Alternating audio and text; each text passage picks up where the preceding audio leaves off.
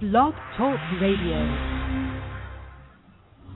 Coming to you since 1997 on KKUP Radio with over 250 guests and still going strong in their 12th year of weekly broadcasting, the International Taz and Paula Show brings to you expansive, engaging, and groundbreaking intensity on radio and now on the Internet airwaves today. Listen live every Thursday or visit Embracing Mother Earth's archives, exclusive articles, ask questions, and receive actual answers from guests anytime at TazandPaulaShow.com.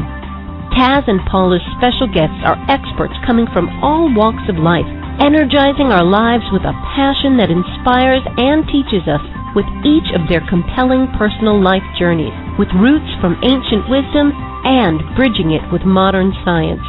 We hope today's show touches the wisdom of your heart. And now, Taz and Paula.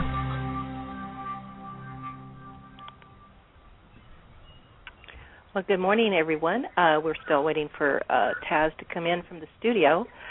We stream this live on Blog Talk Radio, plus we are live in the San Jose, California area.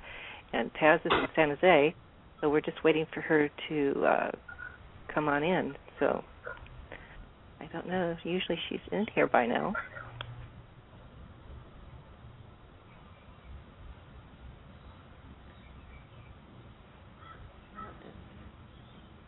There she is. Good morning, Taz. Good morning, Paula. Well, we have our guest with us today. She's going to be fun to talk to. Her name is Bonnie Buckner, Ph.D., teaches business and creative professionals worldwide just how to unlock their imaginations and to fly with the greatest versions of themselves. Bonnie says, yes, it's truly possible simply by using an ancient Kabbalistic lineage of dreaming and imagery techniques. She has helped CEOs, politicians, small business owners, award-winning writers, filmmakers, working musicians, social entrepreneurs to overcome challenges and blocks to accomplish what they otherwise thought would be totally impossible to grasp and manifest. Whoa. Taz, you and I need Bonnie to be on our side. So today, Bonnie is sharing with us some surefire ways of bringing our visions on board and putting big smiles on our faces. And we are ready for Bonnie. And you are now listening to the International Taz and Paula Show, and I'm Paula. And I'm Taz. Yeah, Bonnie, we really are ready. And it certainly sounds like we can manifest big once we understand what our dreams are sharing with us.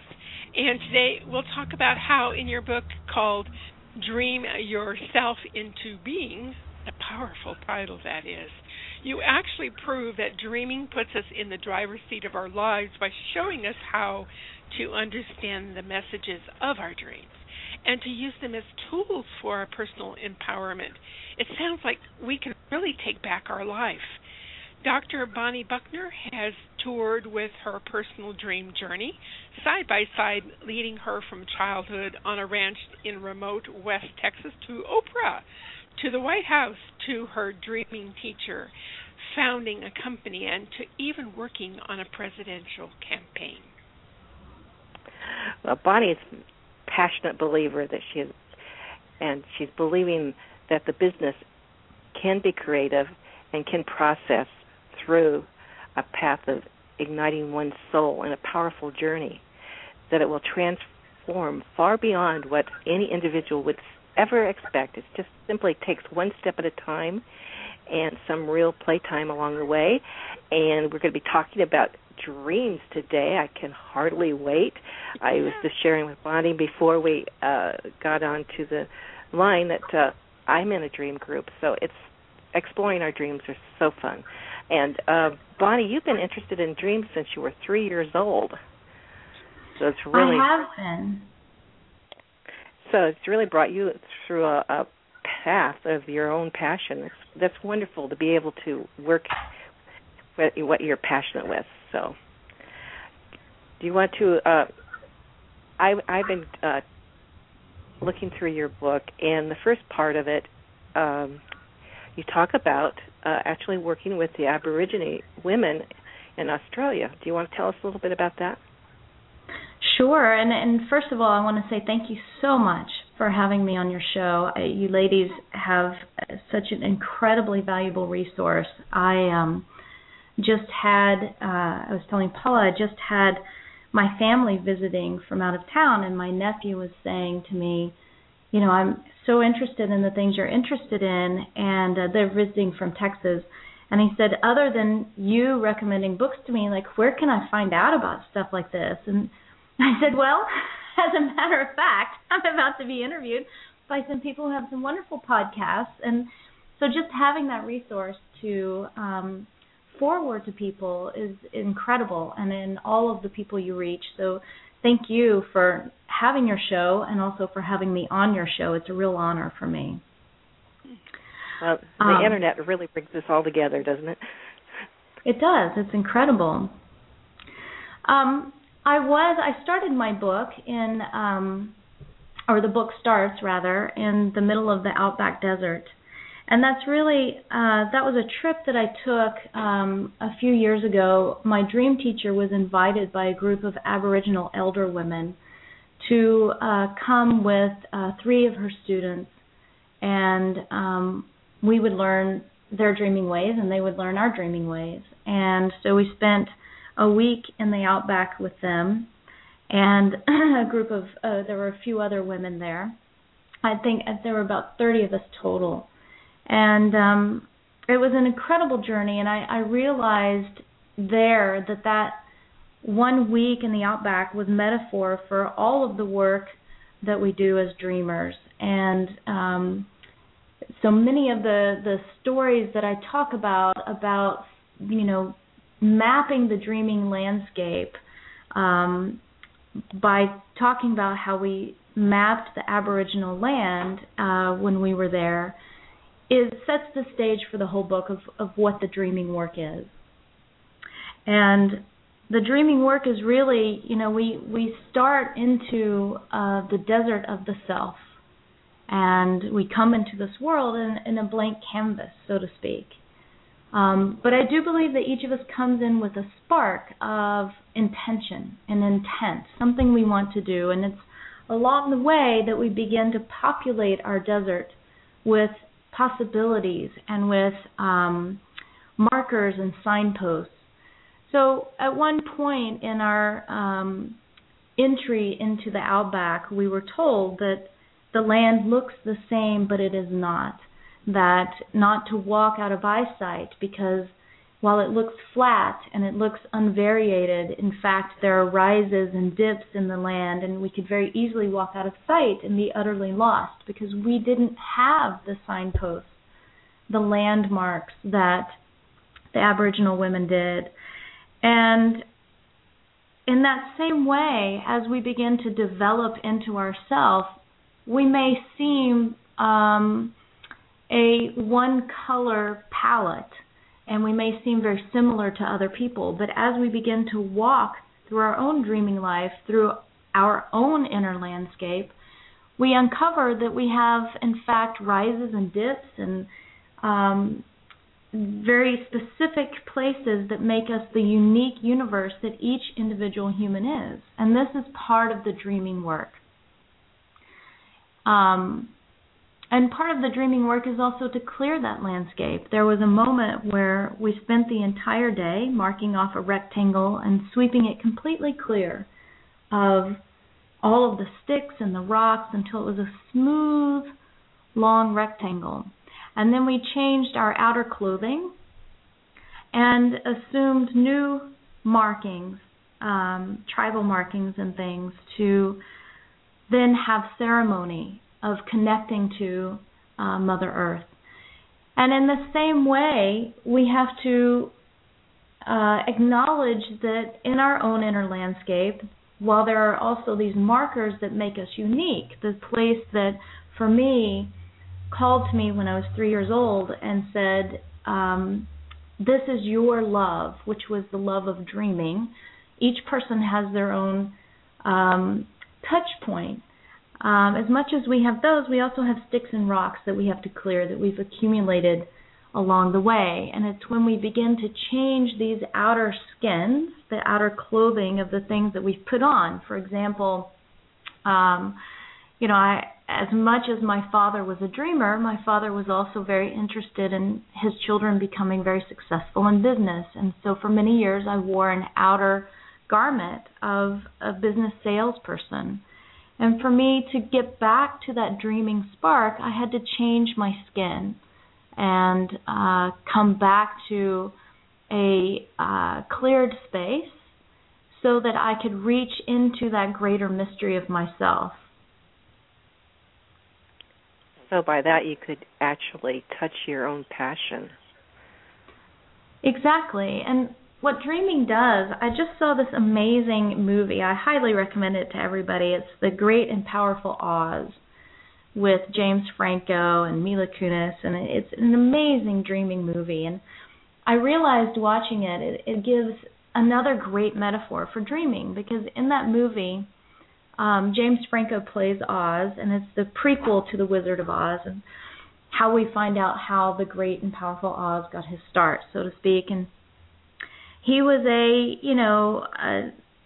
nickel showman that traveled from town to town and had smoke and mirrors and things like that. And all he saw in himself was that he was a fraud. So even though he put in a big banner in front of his show, The Great and Powerful Oz, inside he felt like the small and nothing Oz. And so he lands in this world vis-a-vis a tornado, and everyone says to him, it's the world of Oz. And he says, how can it be this fantastic world with all of these colors? And at the beginning, the movie's in black and white. And when he gets to the land of Oz, everything's blooming and colorful and amazing. And he says, how can I be in a land that's my name? And everyone in this land keeps telling him, you're the great wizard, you're the great wizard. And at the end of the movie, he calls in, he goes through a series of challenges that he overcomes. And at the end of the movie, he calls in Glinda the Good Witch, and he says, thank you for opening my eyes. And she says, what do you see? And he says, I see a man of courage. And she says, I saw it all along. And that is our dream. We each are this exquisite, dynamic, vibrant, colorful land of Oz. I have the land of Bonnie. You have the land of Taz and the land of Paula. And there, our greater self says, you're the great wizard. And it's known us all along. And so when we have a dream and we have all of these different characters in the dream, it's showing us in our own journey through Oz, how to overcome obstacles in order for us to open our eyes to our own greatness. And all along the way, our dreams are showing us through all of these characters, just like in that movie, what our greatest self is capable of, as well as where we're stumbling and the way out of it. So the moment we begin to engage in that world is the moment that we enter the real journey of mapping our own inner landscape, of finding our own yellow brick road, really. Well, our dreams want to bring attention to things that we kind of like don't see, like you were talking about when you were in Australia in the outback. And so our dreams bring in, this is my experience, sometimes it shows you your blocks, or they show you your next step, things that normally you don't see. Exactly. And it's by having these different characters that we have that mirror. So another example of that, my family is out, as I mentioned, and there was a moment, I have so much to do at the moment getting my book ready to launch, and also wanting to spend as much quality time with my family as possible. And there was a moment where I lost my cool, and I made a snippy comment to my sister-in-law, and she looked at me sort of hurt, and my brother gave me this look like, where did that come from? And then looks at her and rolls his eyes. And it's a perfect example of dreaming, because I am unable, if I lose my cool, I've lost sight of myself in the same way that, James Franco says, I thank you for opening my eyes to see my own self. I lost sight of myself for a moment. But because they are outside of me, they become the mirror, and I can see by their reaction, oh, wow, I stepped out of my center for a moment. And in that same way, family is great because family has no problem putting, themselves right in your face and rolling their eyes. But often friends and people we don't know would be hesitant. And so it's very difficult to see our own self without the mirror that dreams provide. So in a dream, we have these different aspects of the self. In the lineage that I teach, every aspect of the dream is an aspect of the self. So if there is an aspect of me that's running away from something, it's showing me this so that I can see that there is an aspect of me running away from something. So it provides that mirror to show, wait a minute, you've fallen off your center. You've fallen off your own path. But in the same way that my brother looked at me like, where did that come from? It's also showing me that's not what your greatest capability is, right? That's not what your normal heights of being are. So here it's showing you, okay, look, you stepped off, but you're bigger than that, and here's how. So nightmares is really trying to get your attention. Would you say that? Exactly. Oh, yeah. Nightmares are fantastic. And I get asked two questions almost by everybody who finds out what I do. The first question is, well, I can't remember my dreams. How do I do that? Which is very easy. And the second question is, well, I only have nightmares. Is something wrong with me? Nightmares are fantastic because what nightmares are trying to do is exactly what you say, is wake you up. Wake you up to something that is a pattern and a way of being, acting in the moment that is not, that's tangled, that's not, your greatest capability. And when we have a recurring nightmare, what I call a repetitive nightmare, it's because we haven't addressed it. We haven't woken up to the call. So it's just like, if your mother calls you down to dinner and you don't answer, and then she starts calling you again and again and you don't answer, then she's going to stomp up the stairs and knock on your door. Well, it's the same way with our nightmares. They're saying, hey, pay attention. You're off course. We're trying to let you know how. And then if you don't pay attention, it's going to just continue to knock louder and louder and over until you finally do. Now, it seems to me that children have more nightmares than adults. I don't know if that's true or not. If that is true, I wonder why. Well, I wouldn't say that it's true. I would simply say that children are still in a very dreamy space, and so they pay attention to their dreams, whereas adults have taught themselves through the years to dismiss their dreaming. Oh, it's just a dream, and they push it away and put it under the rug, and that's why so many people say they don't remember their dreams. It's only adults who tell me that. Children remember their dreams because they're living in that dream space all the time. And children are very easy to work with. I have a little 5-year-old friend, and she and I talk with eyes open in that dream space. And we talk about dreaming and, oh, there was a loud noise. That was scary. Oh, really? It's a tiger behind a tree. Well, what does the tiger want? Oh, the tiger would like to eat something. Well, what would you like to have the tiger eat? A blue birthday cake. Fantastic. Let's have tea with the tiger. So they talk in this way of resolving things that frighten them if you engage with them that way in their waking self, which means that they also are so in touch when they're asleep. And with this 5-year-old friend of mine, after having talked to her and been friends with her for a long time, and all 5 years of her life, that I've spoken with her this way, her parents made a decision recently to change the school she's in because there was a teacher that many of the students were having difficulties with, including herself.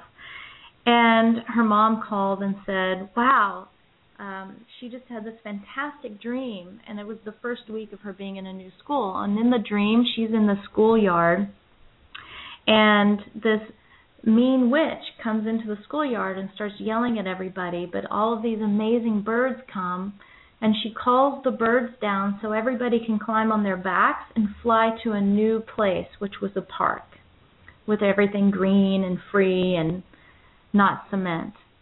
And so she learned how to resolve her challenges by flying on these beautiful birds' backs in her dreaming language of her night dreams.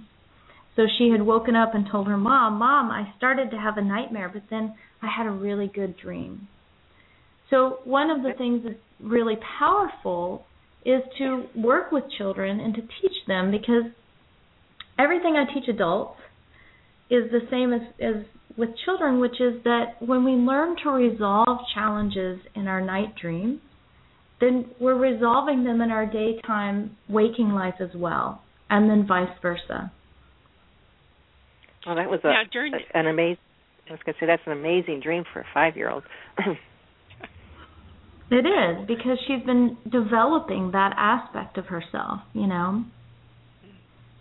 Now, Bonnie, also, what happens, you know, you say that we also dream during the day. Is dreaming our thinking process as well? Well, dreaming is all the time. So right now, for example, you're smelling.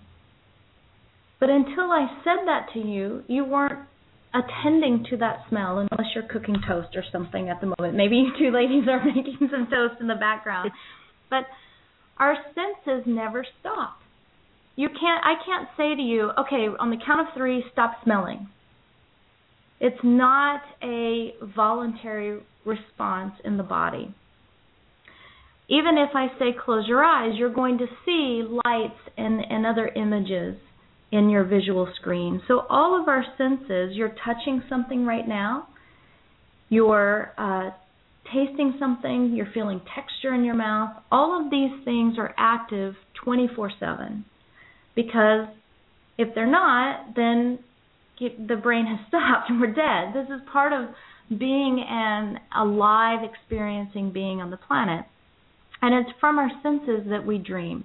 Dreaming is the language of the senses. It's the language of our experiencing. So all of the sensing that we're having creates a bodily response. There are things that we feel contracted by, things that expand us, things that enliven us, things that we feel shut down by. And all of these things are happening all throughout our day. But our attention, and it's a learned process, it's not involuntary, our attention is focused on our prefrontal cortex, which is, if you were to make a fist, it's about the size of your thumbnail relative to your whole of your fist in terms of brain real estate. So we spend about 90% of our waking day in the size of the thumbnail of our brain, of possibility. But the rest of our brain is happily perking along, doing all kinds of things, including sensing and experiencing a response to that sensing of all of the activities and environments that we move throughout the day. So what the brain does with all of this information, because in the brain a taste comes in as information, and then in that we have a response to that, which can be memories, it can evoke the feelings and emotions like I talked about before, analogies. Oh, wow, I felt this way when I was a 7-year-old, and it was almost, Passover time, and, all of these different responses that we have. That is a lot of chaotic information. And so what the brain does is takes this information and organizes it into image. And these images are the mirror of the brain so that we can understand ourselves and what our experiencing is. It's the image becomes the way that we understand what a smell is or what a taste is. And then as we become aware of these images during the day, that's dreaming while awake. At night is when most people think, oh, that's the only time I dream, because that's the one time during our 24 hours that we quiet that prefrontal cortex, that little thumbnail, enough that we can see these processes that are going on all the time. And the brain will organize these images into a place of coherence that we can say, oh, and then I did this in the dream, and then I did that in the dream, and then that. We feel it as if it follows a sort of narrative timeline, but in fact, it's all at once. But that narrative timeline is the further organization of the brain so that we can make sense of our world and make sense of how we're responding to our world. Wow. So I'd like to let people know before we go any further, you do have weekly dream groups that people can join in case they can't find their own. I do. This is awesome. Your website is BonnieBuckner.com, and that's BonnieBuckner.com. And, wow, it's a whole truckload of information you need to go investigate. It's so marvelous. Do you have a favorite section in your book after writing it that was a real surprise to you after developing it? Well, I dreamed this book in one night. Ooh. So I didn't really develop it. I had the dream. I wake up and I write down the order of it, the organization of it, and all of the stories I want to include in it. And I do it very quickly as notes. And I set it aside. I was in the middle of writing my dissertation, and I had some of my own sort of challenges I had to jump over in order to follow that particular dream. And so it took me a few weeks of walking around with this dream, which I describe in the book as feeling like a burning ember in my chest, because it was very insistent and it was saying, write it, write it, write it, before I sat down. And the moment I sat down, it flowed out of me, and I had my couple of pages of notes right there, but I'd already dreamed it. So it was really just putting on paper what was already present inside me. Was that before your trip to Australia or after? It was, I guess it was after. Yeah. So do you, after your trip to Australia, do you think a book came through your dreams. I mean, do you think your dreams are deeper and more soulful? Well, I mean, Australia was an exchange. I had been studying with my dream teacher. What I teach is a lineage of dreaming that dates back person to person. We can follow it directly, person to person, back to two Mediterranean Kabbalists of the 13th century. And so I had been working with her for a decade. And then going to Australia was interesting in that, as with all of the great traditions, at the very furthest point, we meet at the same place. So that experience became a good metaphor to sort of ground the book and set it off.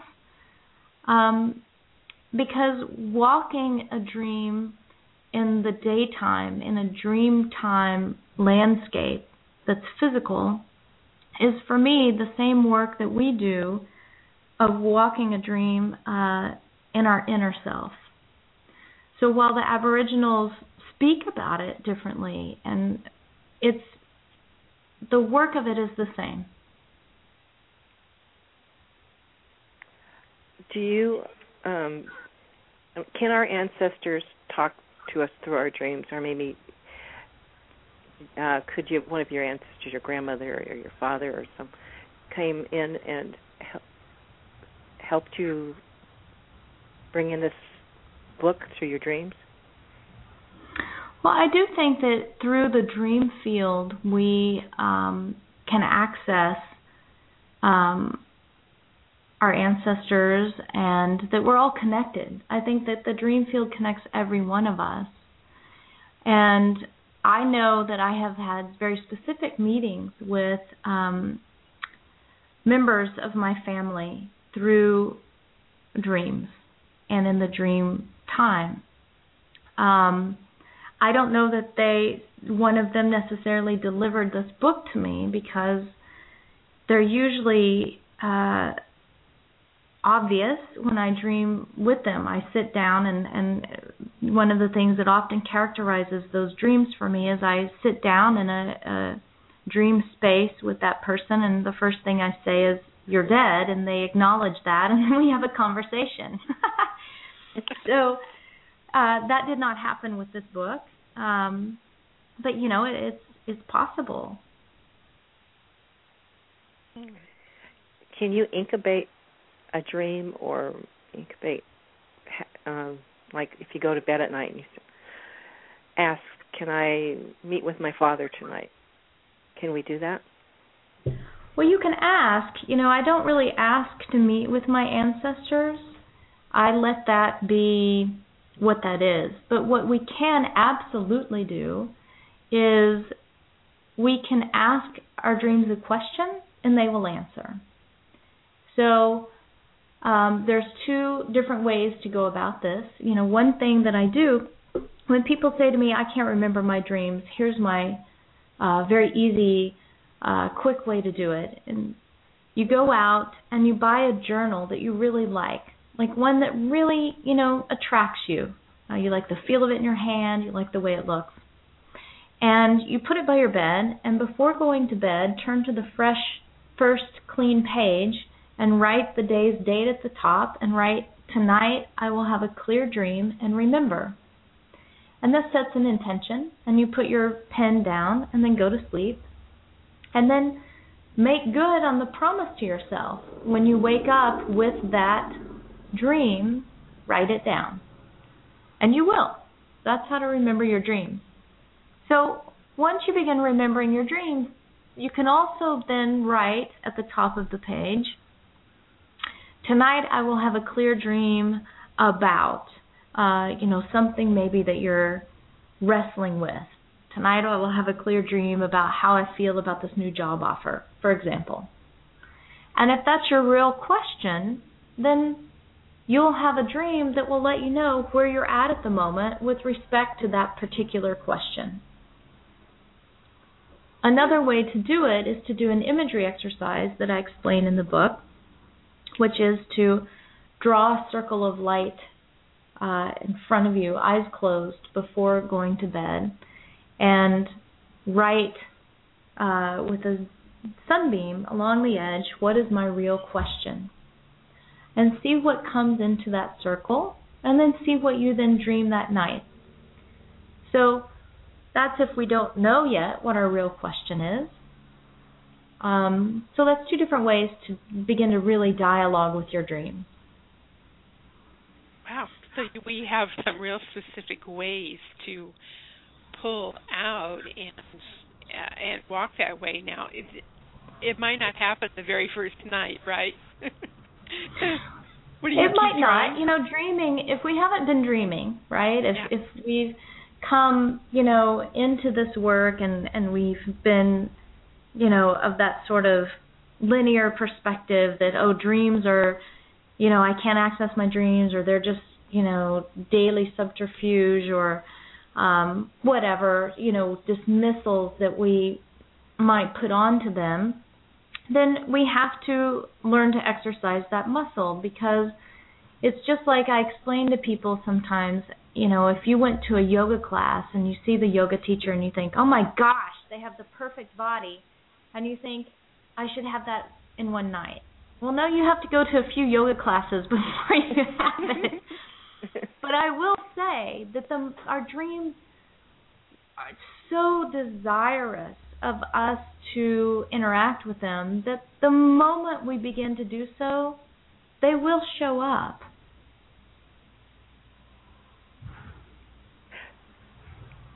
Can you give us an example of a question that you personally asked and what answer the dream brought to you?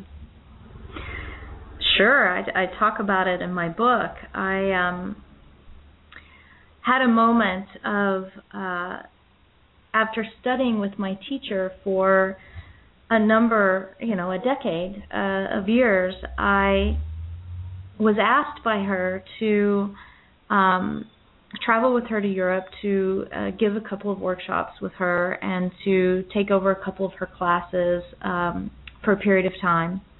And I was very angry with this request, and I couldn't understand why I was angry at this request, and because it's what I love, it's what I do, and so I had a conversation with her years and years ago where she had said, really apropos of nothing, that the student becomes angry at the teacher in order to leave, and that she forgives me in advance for that time. And I had poo-pooed her, and I had said, I'll never do that, right? And she had said it to me 3 times, apropos of nothing. And my teacher never says anything apropos of nothing, so I paid attention to it, and I threw a little marker into the future to remember that. So as I thought about how I had reacted when she wanted me to do these workshops and how I became so angry, I realized I'd hit my marker. And so I asked my dreams for confirmation, how I feel about doing this work. And my dreams were very, very clear that night.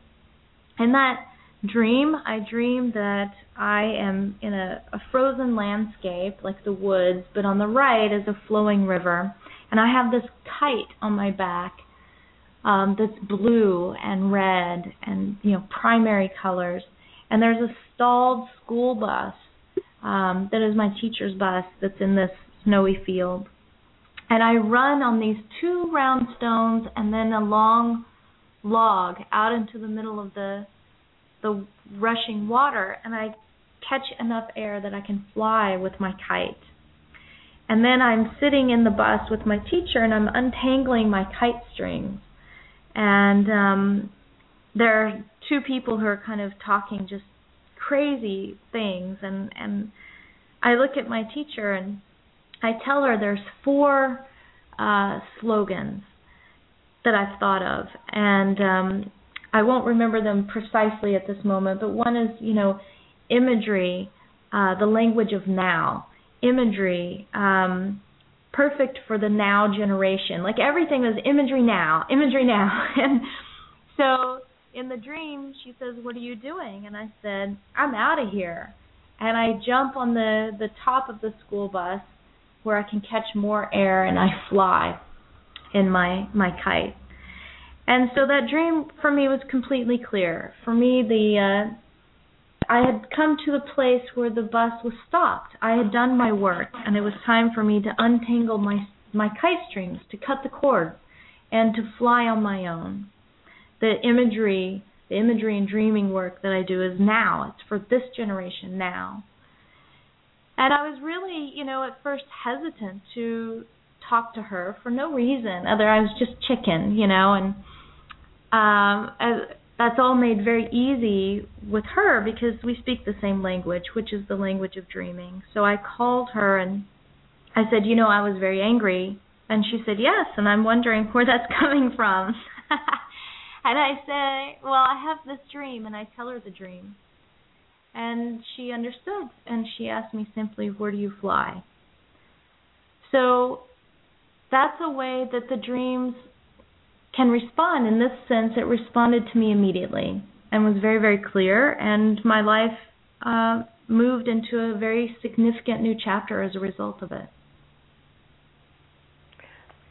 Is that, I don't know if you were teaching at corporations before that, or is that when you started doing that?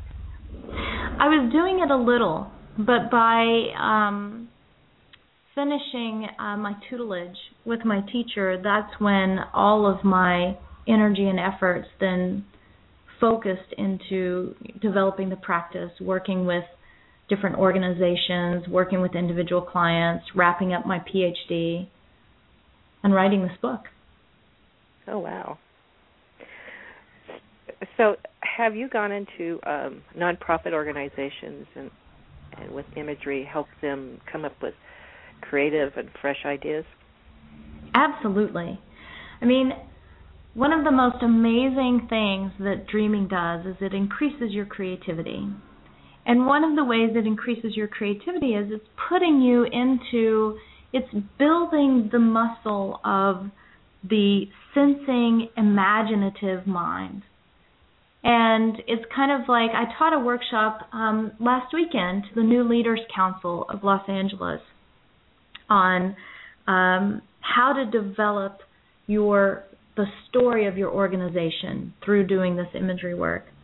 And one of the things that, they were surprised about is how they thought they had to follow sort of modern marketing wisdom, and that's very left brain thinking, and they had to sort of architect their story from a thinking place, right? And right. At first there was a lot of hesitance about, well, how do you develop the sensing self, and is it okay to do that? Is it okay? And I said, think of it in this way. We reach for the things that are easiest. So when I go to the gym, I really love to do cardio because I can run for maybe ever. I can get on a treadmill and just not stop. What I don't like to do is lift weights. So I can go for the easy thing and run. But if I really want to develop myself and to develop different muscles, I have to stop and go and lift weights. And it's the same way. As soon as we recognize that all of the educational system in America and our conventional culture prizes the prefrontal cortex processes, statistics and math and logical thinking and scientific method. Those are all products of the prefrontal cortex. And it's created a creative deficit. They have been measuring CQs, which is a creative quotient. It's the same as IQ, but it's on a creative scale, for a number of decades in the United States, I think since the 50s when it was created. And in the last 15 years, there's been a precipitous drop in the CQ levels of America. And I believe it's because there's been, concurrent with that, a greater emphasis placed on testing. Is it A, B, C, or D? But our life is not A, B, C, or D. Our life is very holistic and very fluid, which is the dreaming world, which is the part of the sensing brain that I teach people how to get into. So, again, to use the gym, I told the New Leader Council that I spoke with, if you went to the gym and you only lifted weights with your left arm, you would have a really big left bicep, but you'd have a really puny right arm. So what I'm teaching them is to develop that right arm, to develop that creative self. And, not only does living in the imaginative language and imaginative world develop that muscle, by dreaming, one is able to step into different perspectives, to see the world from different points of view, as opposed to that one tunnel vision point of view that having a goal, A, B, C, D, linear world, asks us to do.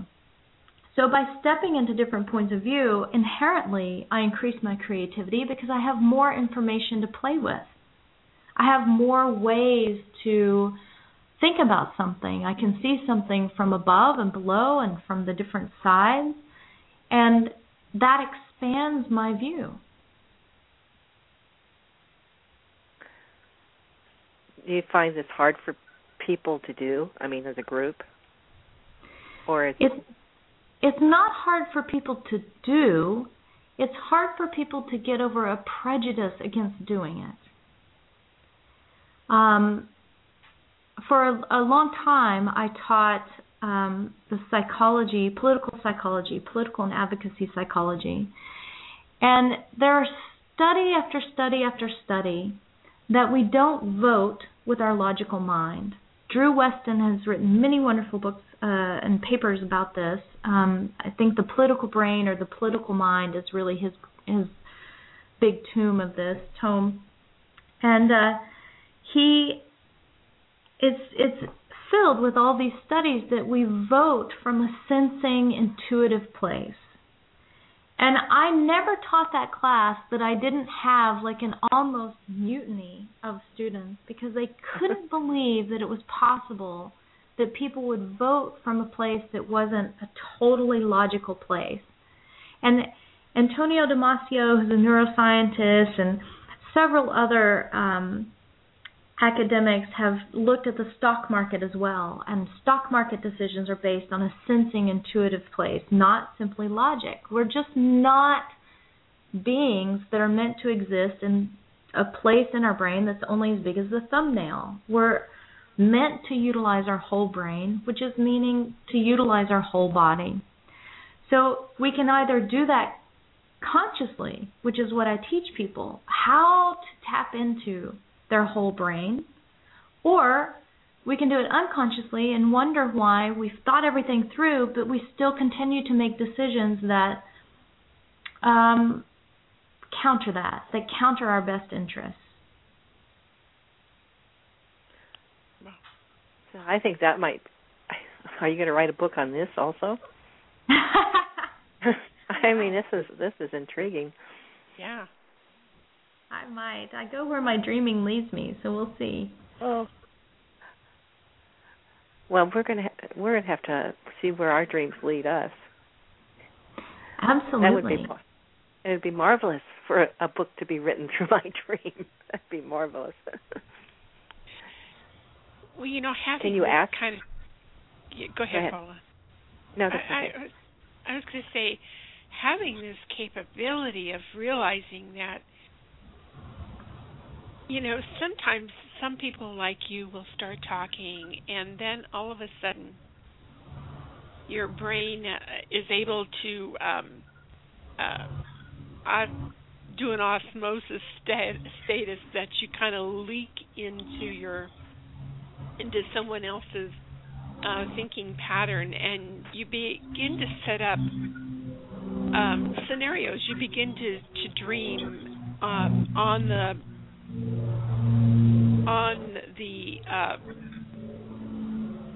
subject that maybe is stimulating you, and you're able to develop, and all of a sudden you go, wow, how come I've been able to leak into that part? It's like you're dreaming awake, you know, and you can consciously experience all of this. It's really powerful. And this is, you know, what you're able to go out and just you're such a bright light. You're able to just merge and allow people to be able to see things maybe where they haven't been able to see it before. I think that creativity brings bliss to life. I mean, it brings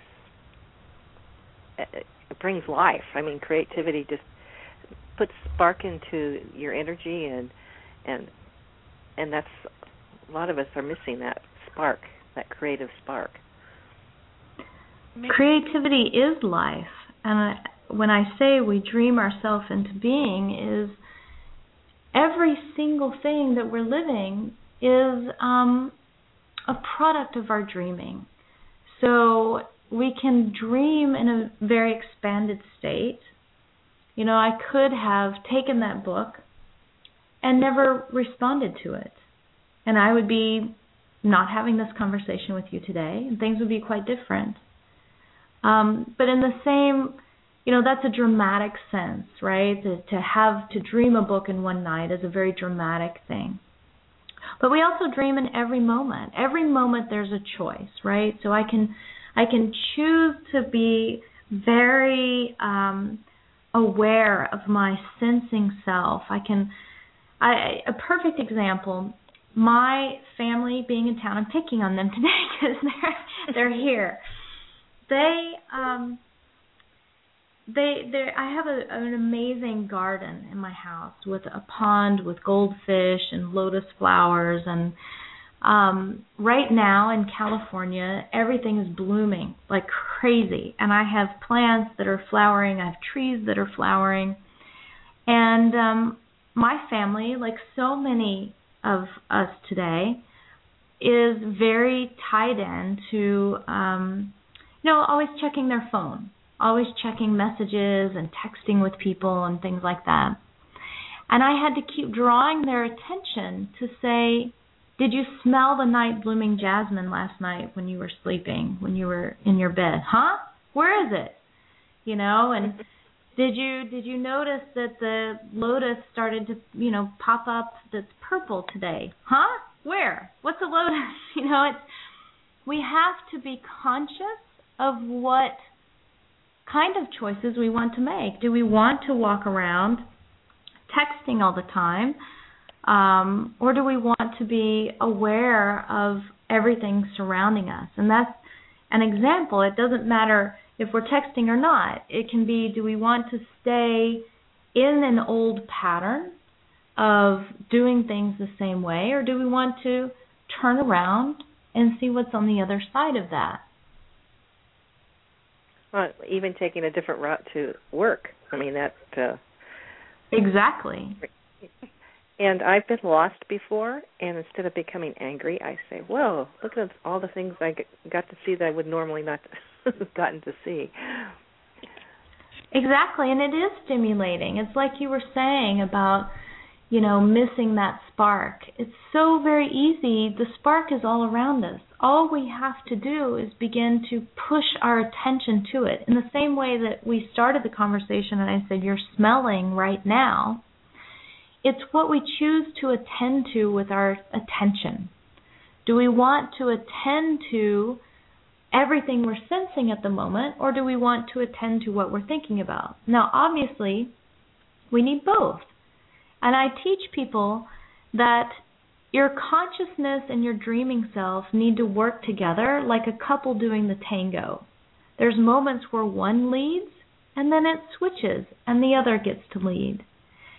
And in that same way, I have moments where I really need to focus with my conscious self. When I sit down to QuickBooks and I'm reconciling my checkbook, I really want to be my conscious self. And then when I'm walking my dogs down the street, I don't want to carry QuickBooks with me.